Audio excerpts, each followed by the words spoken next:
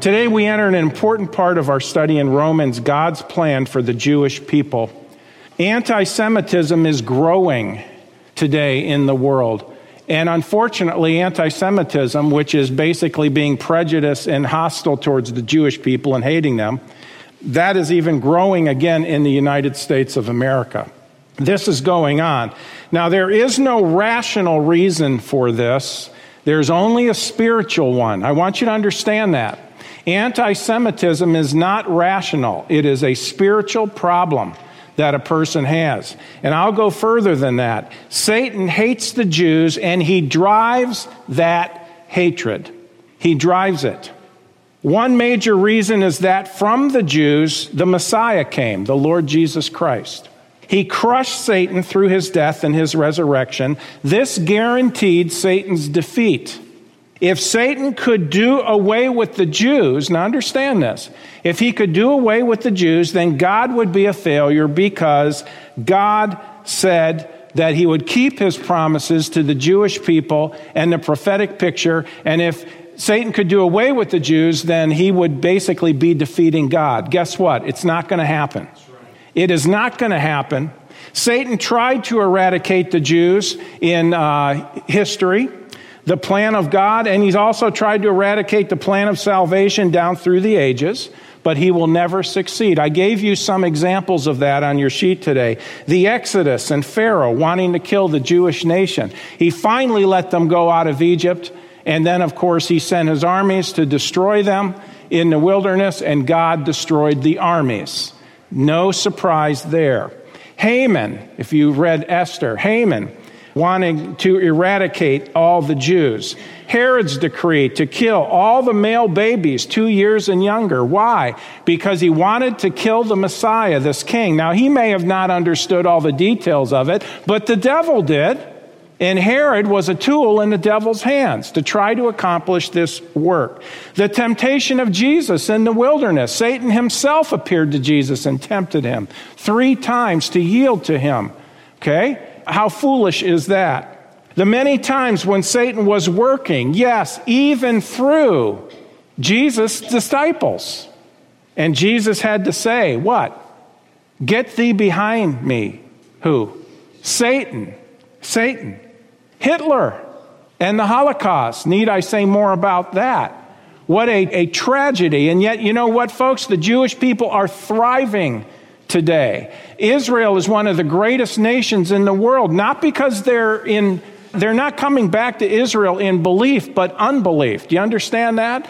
The Jewish people, by and large, are nationalists. They're not Bible believers, okay? Now, they believe it historically, but most of them, there's exception, most of them do not accept Jesus Christ as their Messiah. So they're back in their country, but they're back in unbelief. So Hitler and the Holocaust. And then, what do we have? Very, very current today. Islam. Their goal has always been to eradicate the Jewish people. You see this bumper sticker over at St. Cloud State and around St. Cloud State. Coexist. Let me tell you something. You're dreaming, friend. You are dreaming. Islam will never coexist with Judaism or Christianity. It's not going to happen. It's just not going to happen. Okay? And regardless of what they say, you know, this very thing, they've been offered this incredible deal right now over in Israel, this plan to bring peace to the region, and the Muslims reject it. Palestinians reject it. Well, of course they reject it. They don't want to coexist with Israel. They want to eradicate Israel. No enemy of Israel has ever succeeded. Why? Because they are God's chosen people. And I'm getting ahead of myself, but let me say this in case some of you have never heard this before. God's chosen people does not mean that they're automatically going to heaven. They need to trust in Jesus Christ as their Savior, as their Messiah, apart from good works, as we are going to see as we go through. This eradication of the Jews will never work, okay? Jeremiah chapter 31, and I could give you many scriptures on this concept, but I want you to see it in verse 35. It says this, "Thus saith the Lord, which giveth the sun for a light by day." I would say that's pretty locked in, wouldn't you? And the ordinances of the moon and of the stars for a light by night, the sun by day, the moon and the stars by night, which divideth the sea when the waves thereof roar. The Lord of hosts is his name. He's the one who created those things. He is the one who sustains those things, who keeps them going. If those ordinances depart from before me, saith the Lord, then the seed of Israel also shall cease from being a nation before me forever.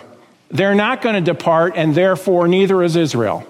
Israel, they are the people that God has chosen to work through on a national level, So we are going to start this with an overview, and I want you to listen very carefully today. We are going to be looking at Israel past, present, and future in the next 3 chapters of Romans. So the overview is this. We start a section of Romans here that is, in a sense, parenthetical. That is, it is a parenthesis in the book of Romans. Now, it's technically not, because it's in the text and it was written in the letter just the way it is. But if you were to take chapter 9, 10, and 11 out of Romans, you're just kind of to raise it up in the text, all right? And then you were to take the end of chapter 8, the greatness of our salvation, our eternal security, and then you were to go right into chapter 12. It would absolutely fit spectacularly. It would be an amazing launch into chapter 12. Now, as it is, it obviously fits, but I'm just saying that would fit perfectly. But the Lord has given us a reason for this, because here's what's going on. People had questions about the transition that was going on when Paul wrote this, because something new had come, and it was called the church age, and it had been going on for probably 30-some years at this point. One commentator says this: Paul here discussed God's sovereign choice because of a practical problem. The Jews gloried in the fact that as Israelites, they were God's chosen people. But now in God's program of salvation in the church, Jewish involvement was decreasing while Gentile participation was becoming dominant.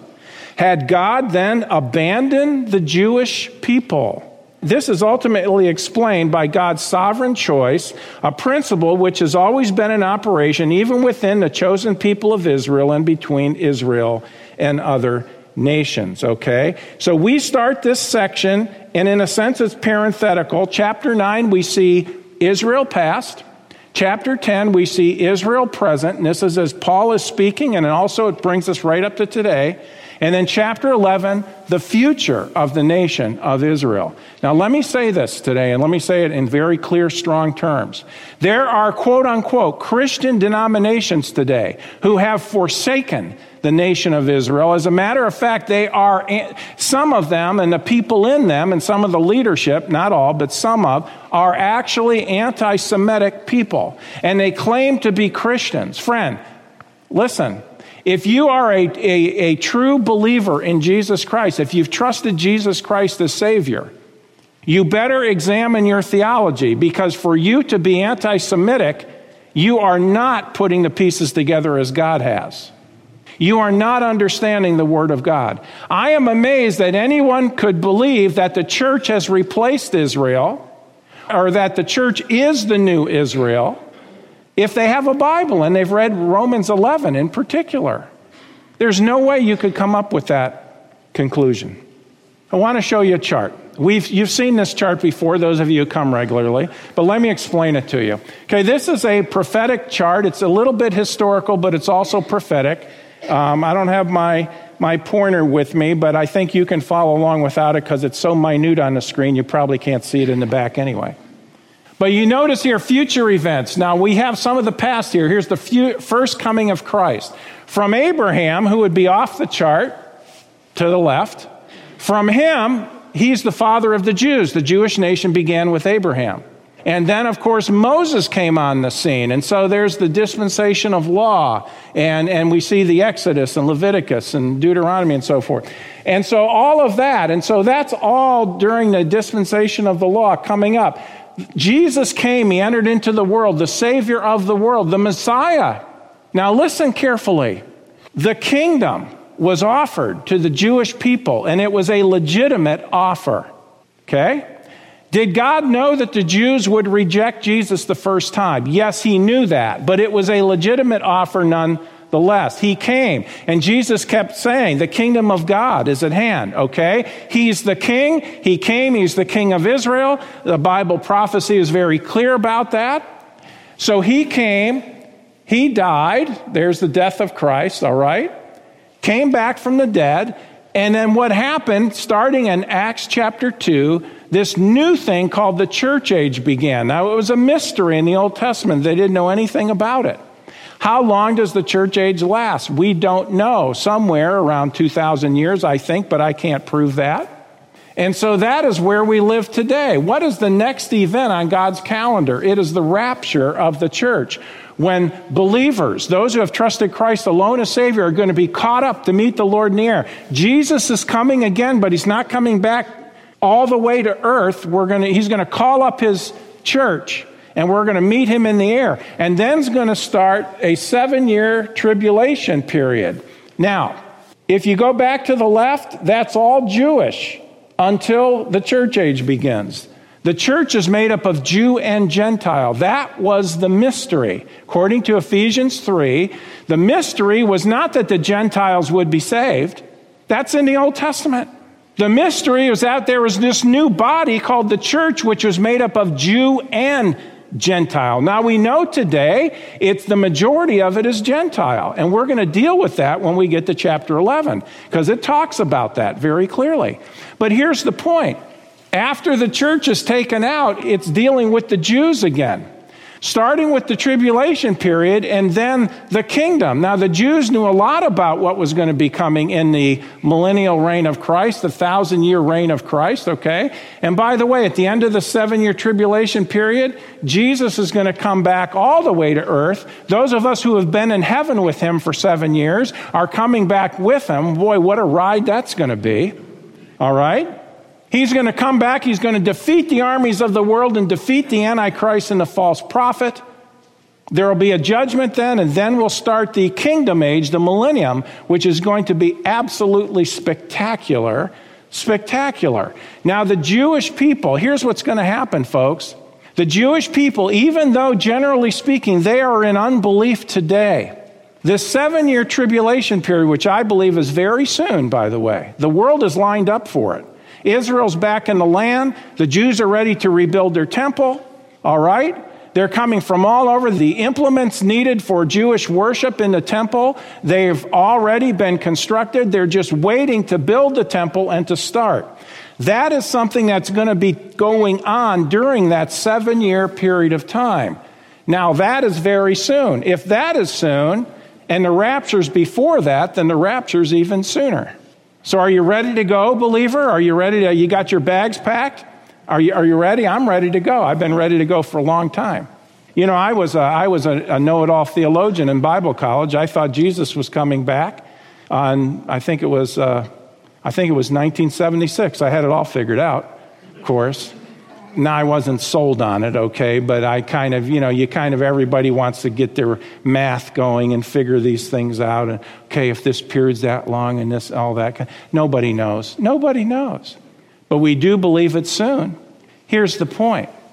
The Jews are in unbelief, but when Jesus comes at the second coming at the end of the tribulation, it says they shall look upon him whom they have pierced and they shall mourn. They will recognize Jesus as their Messiah, and they will put their faith in Jesus as their Messiah. The Jewish people have a future. Folks, it's kind of like cooking on a stove, okay? You're working with something, and then all of a sudden you say, okay, I've got something else I have to prepare, and you take that and you set that on the back.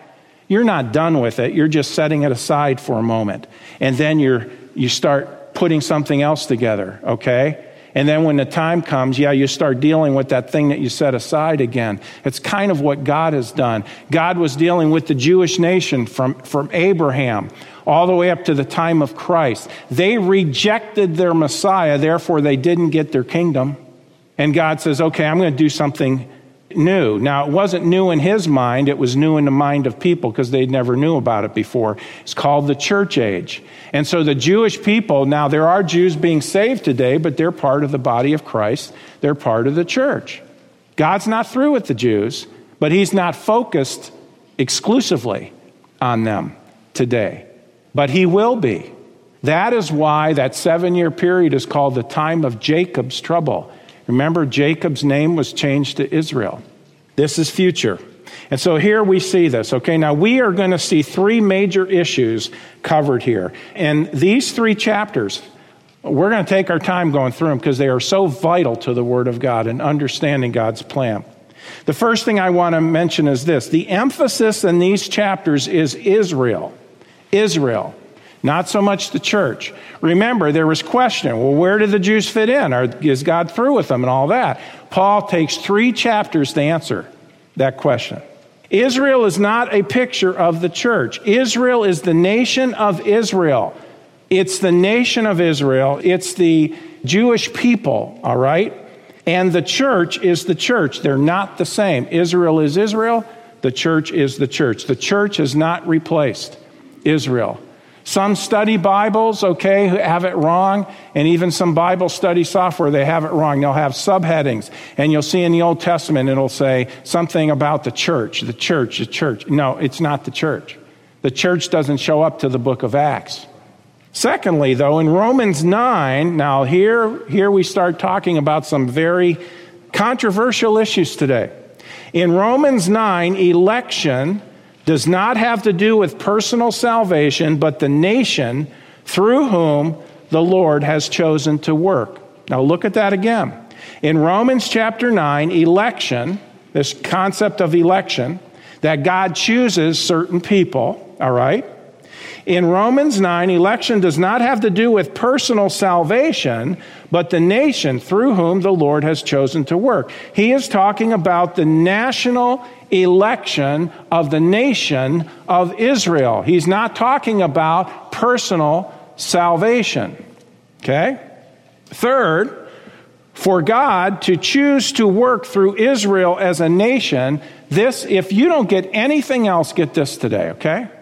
For God to choose to work through Israel as a nation does not mean that he also chooses people to go to heaven and others to hell.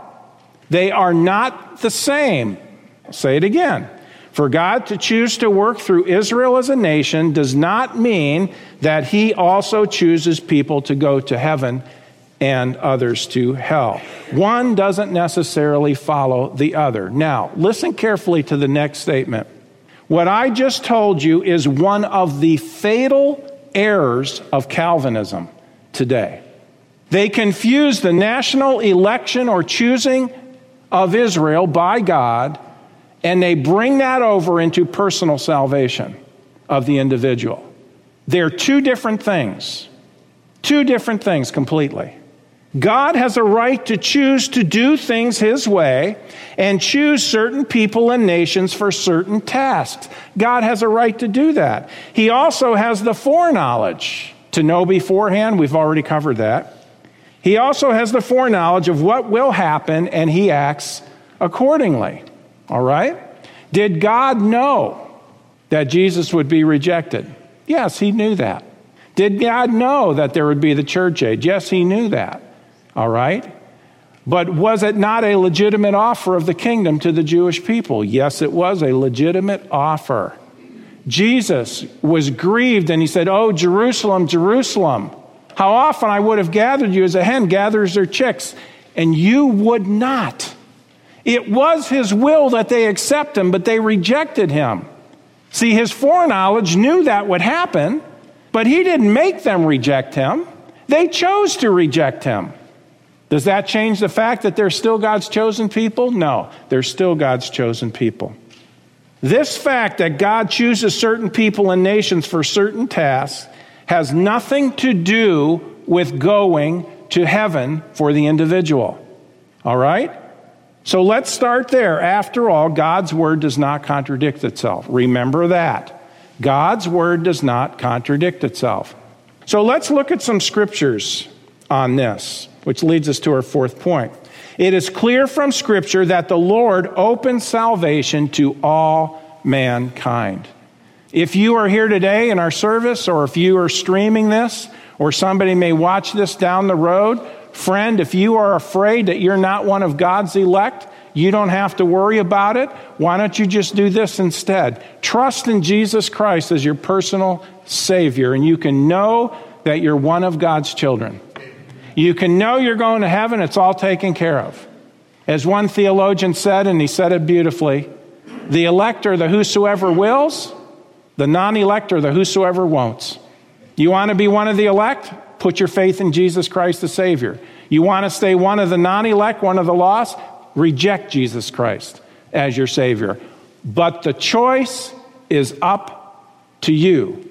How do I know that? Because the Bible says it so clearly. Salvation is open to all mankind. Let's look at some scriptures on this. Please pay careful attention to this. Why am I spending so much time on this issue? Because of this. Calvinism is growing leaps and bounds. It's like a dark cloud that's coming over the earth. And people are embracing it more and more and more. And yet it is so false and it is so grotesque in painting the character of the God of the Bible. It is not true. Now, we don't hate Calvinists, okay? We love them. And no doubt some of them are saved people. No doubt some of them are. But here's the point, friend. You don't misrepresent God. You present him as he presents himself in Scripture. And the Scripture uses one of the most important words in our language when it comes to salvation. It uses the word all. All. Now, we have a little booklet that you can have for free.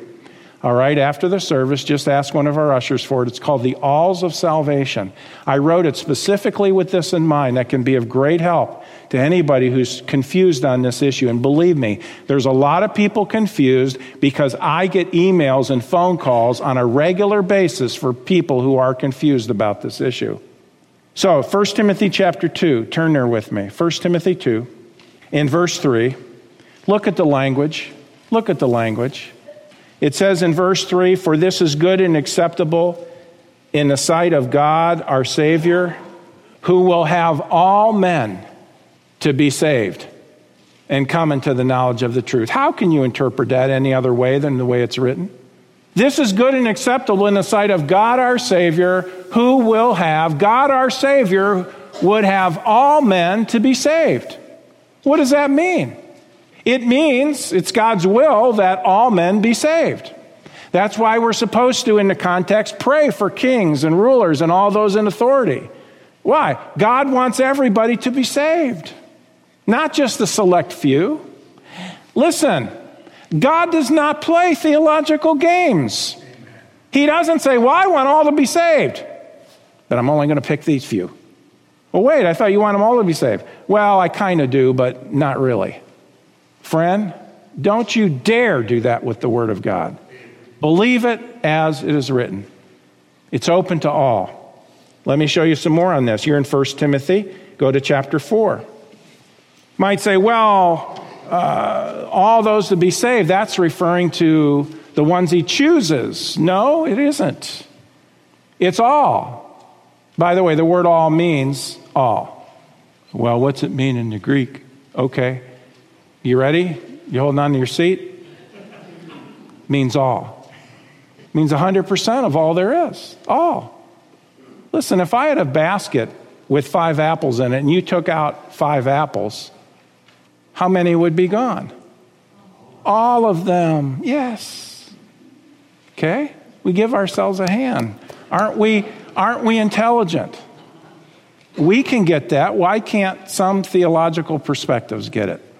1 Timothy 4:12, "For therefore we both labor and suffer reproach because we trust in the living God, who is the Savior of all men, especially of those that believe." Now what is that saying? Salvation is open to everyone. Jesus is everyone's Savior, but it's only effective for those who believe. Well, that's true. So anybody can be saved, but not everyone will be saved, because you will not be saved unless you put your faith in Jesus Christ alone as your Savior. But it's very clear that salvation's open to everyone, because that's what it says. He's the Savior of all men. all men.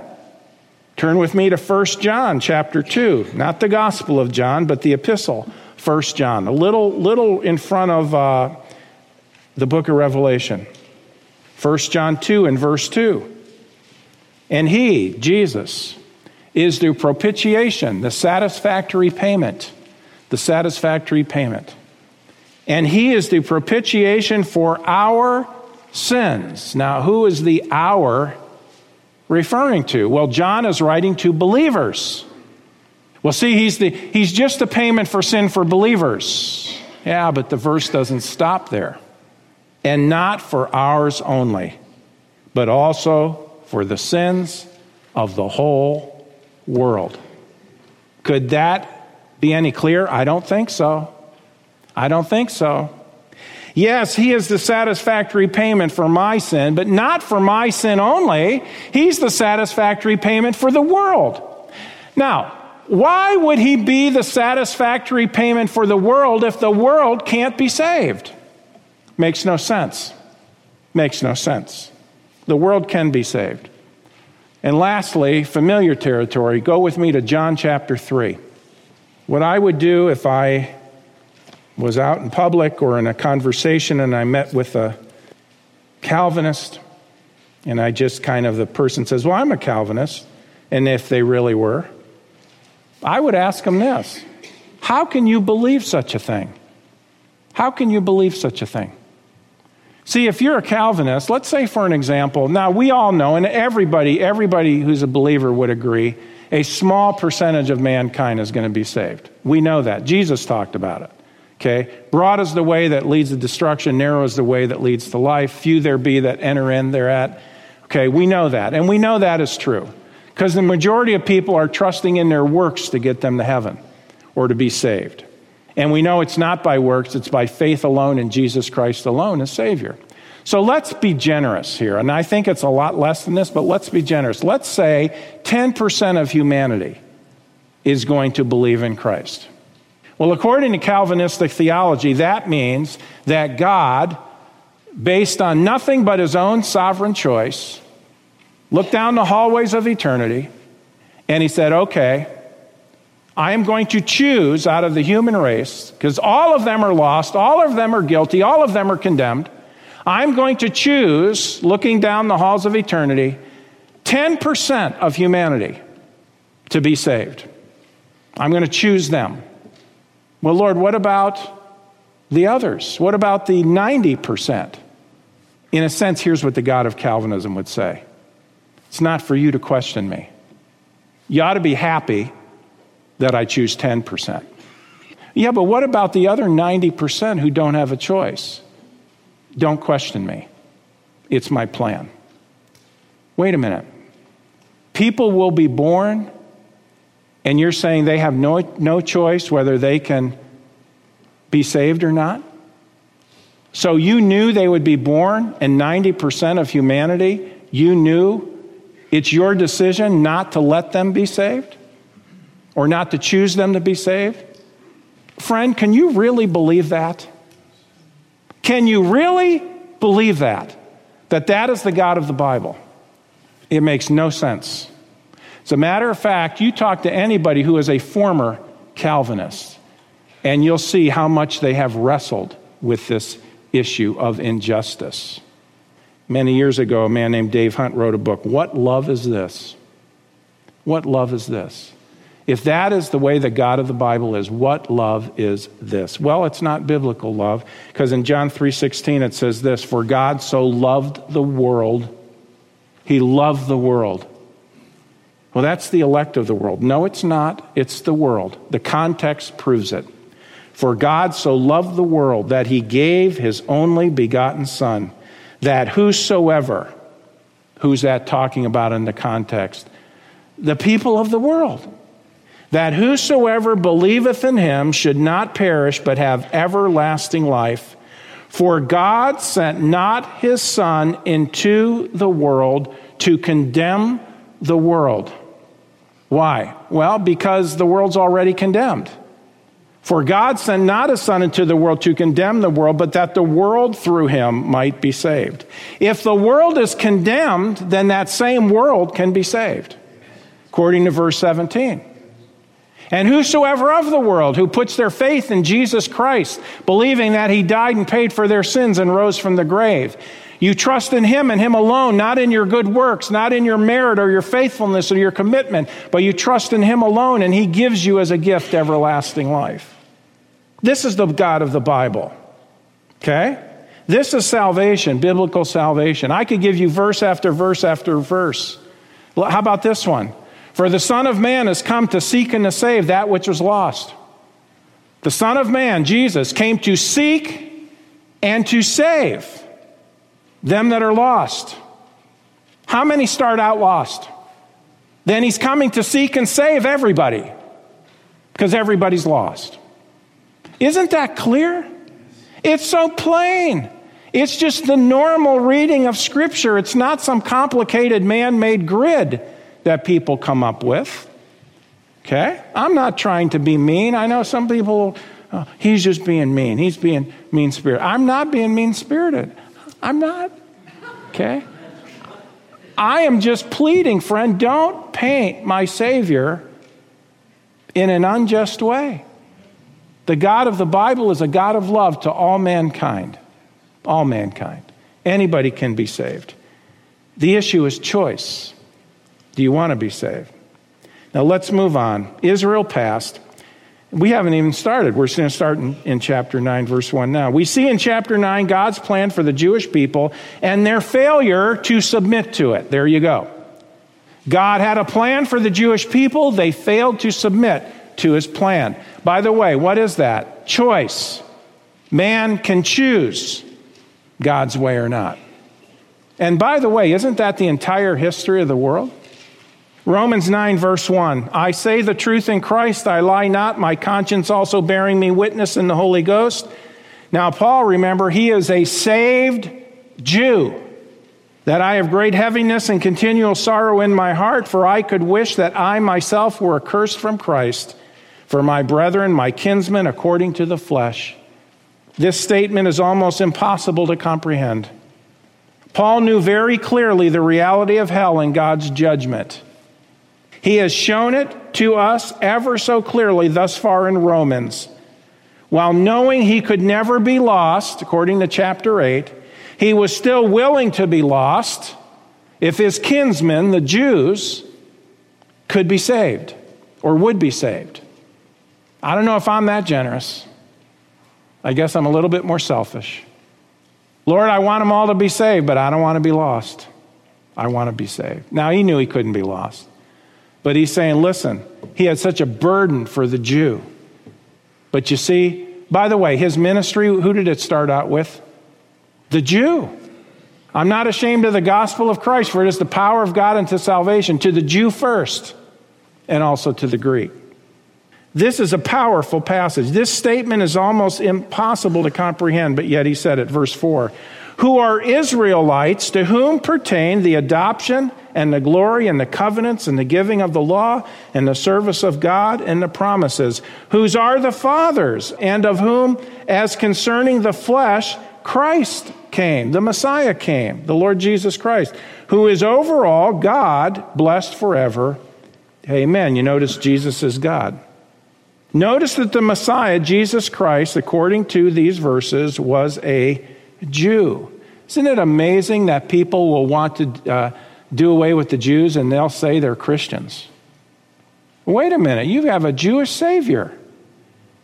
Amazing. Also notice that through the Jews we receive the Word of God. Friend, there's no reason to have an angst against the Jewish people. I don't have the time this morning. We've touched on this before. All the things that the Jewish people have brought to our world to make it a better place, especially in the areas of science and medicine. It is phenomenal what they have done. And yet people are out to get them. Why? Because it's satanic. It makes no sense naturally, but spiritually it makes sense because Satan hates the Jew. These chapters show that the Lord still has a plan for the Jewish people according to his sovereign plan for the ages. Now, don't be afraid of the word sovereign. It simply means God is the boss. He can do what he wants. And that is true. Make no mistake about it. God in his sovereignty has chosen the nation of Israel for his glory. And he is not through with them. Okay? He has made everlasting covenants with them, and he will be true to them. But the election of the Jews nationally, okay? The election of the Jews as a nation does not mean that every Jew is going to heaven. It's just that God chose them as a nation, as a people, to work through them in a special way. He elected them. He chose them to do that. That does not mean personal salvation is the issue. It's national election. Verse 6. Not as though the word of God has taken none effect, for they are not all Israel which are of Israel. Neither because they are the seed of Abraham are they all children.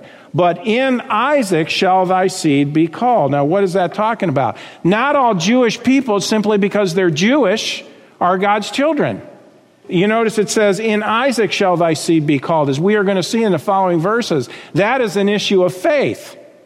Isaac's seed, that's an issue of faith. Through Isaac came the Messiah, and in all nations would be blessed, Abraham, Isaac, and Jacob.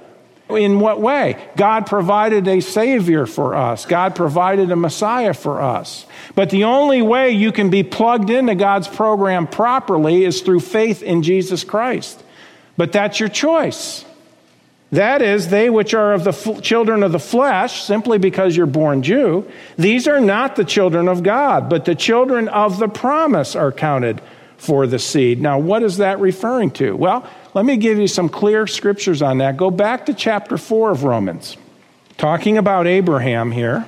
It says in Romans 4, verse 13, for the promise, you notice the promise, that he should be the heir of the world was not to Abraham or to his seeds through the law, through the Mosaic law, through the commandments. They hadn't been given yet, by the way. But through the righteousness of what? Faith. Not works, not good deeds, not the keeping of the commandments. The commandments hadn't even been given yet. But through faith. You become a child of God, a child of Abraham, in a sense, by faith in Jesus Christ. You might say, well, aren't the Jews the children of Abraham? Physically, yes. But spiritually, the only way they can be is by faith in Jesus Christ as their Messiah. For if they which are of the law be heirs, faith is made void, and the promise made of none effect. So righteousness is by faith. Go with me to Galatians chapter 3. Galatians chapter 3. I know this is deep for some, but hopefully you're following this. Galatians chapter 3, and it's very clearly spelled out here. Galatians 3, verse 7. It says this, know ye therefore that they which are of faith, the same are the children of Abraham. Do you see it? Not by works, it's by faith. And the scripture foreseeing that God would justify the heathen through faith. By the way, that's us. If you're a Gentile, you're heathen. So you're a heathen. We'll move on. So am I, by the way.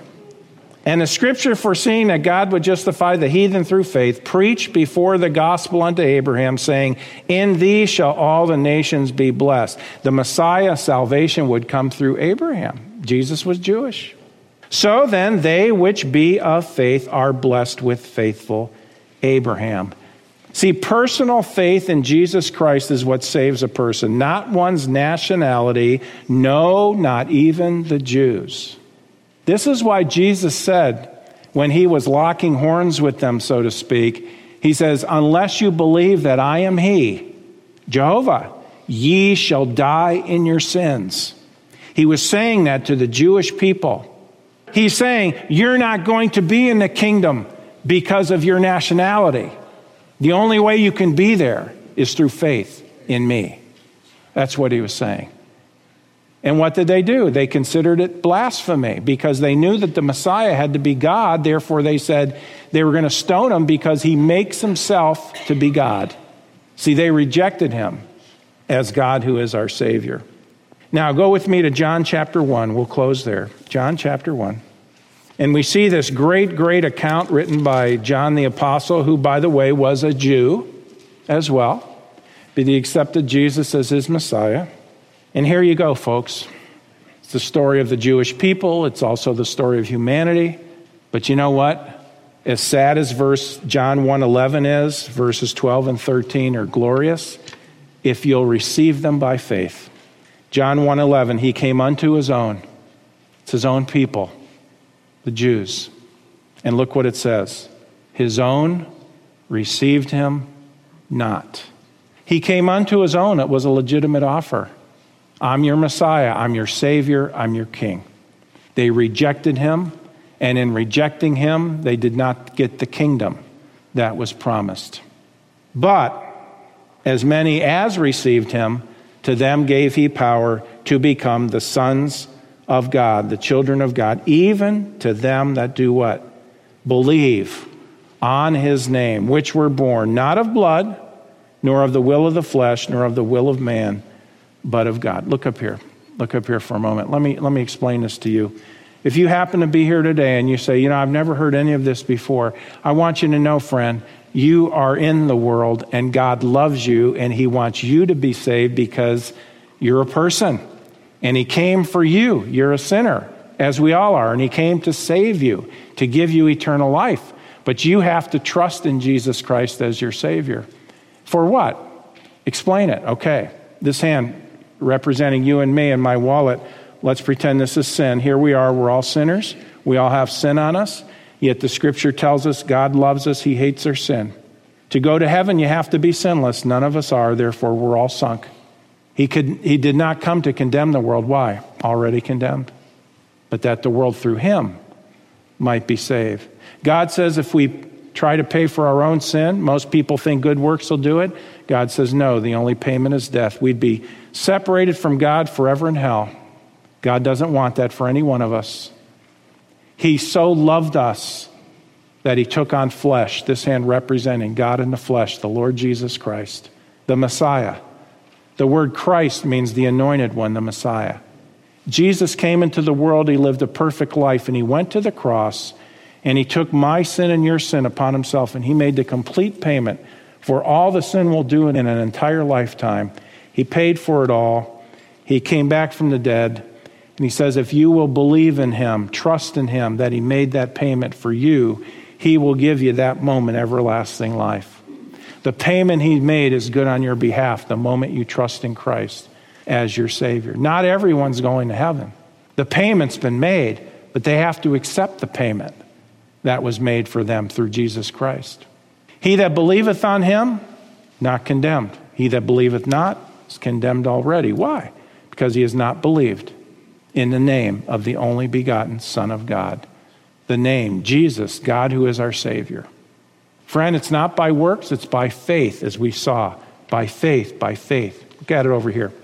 For by grace are you saved through faith, and that not of yourselves. It is the gift of God, not of works, lest any man should boast. What a day. What a great salvation God's offering to you. If you've never trusted Christ, would you trust him as your Savior today? You can be a child of God in a moment of time for all eternity. Well, friends, that concludes this edition of Voice of Assurance.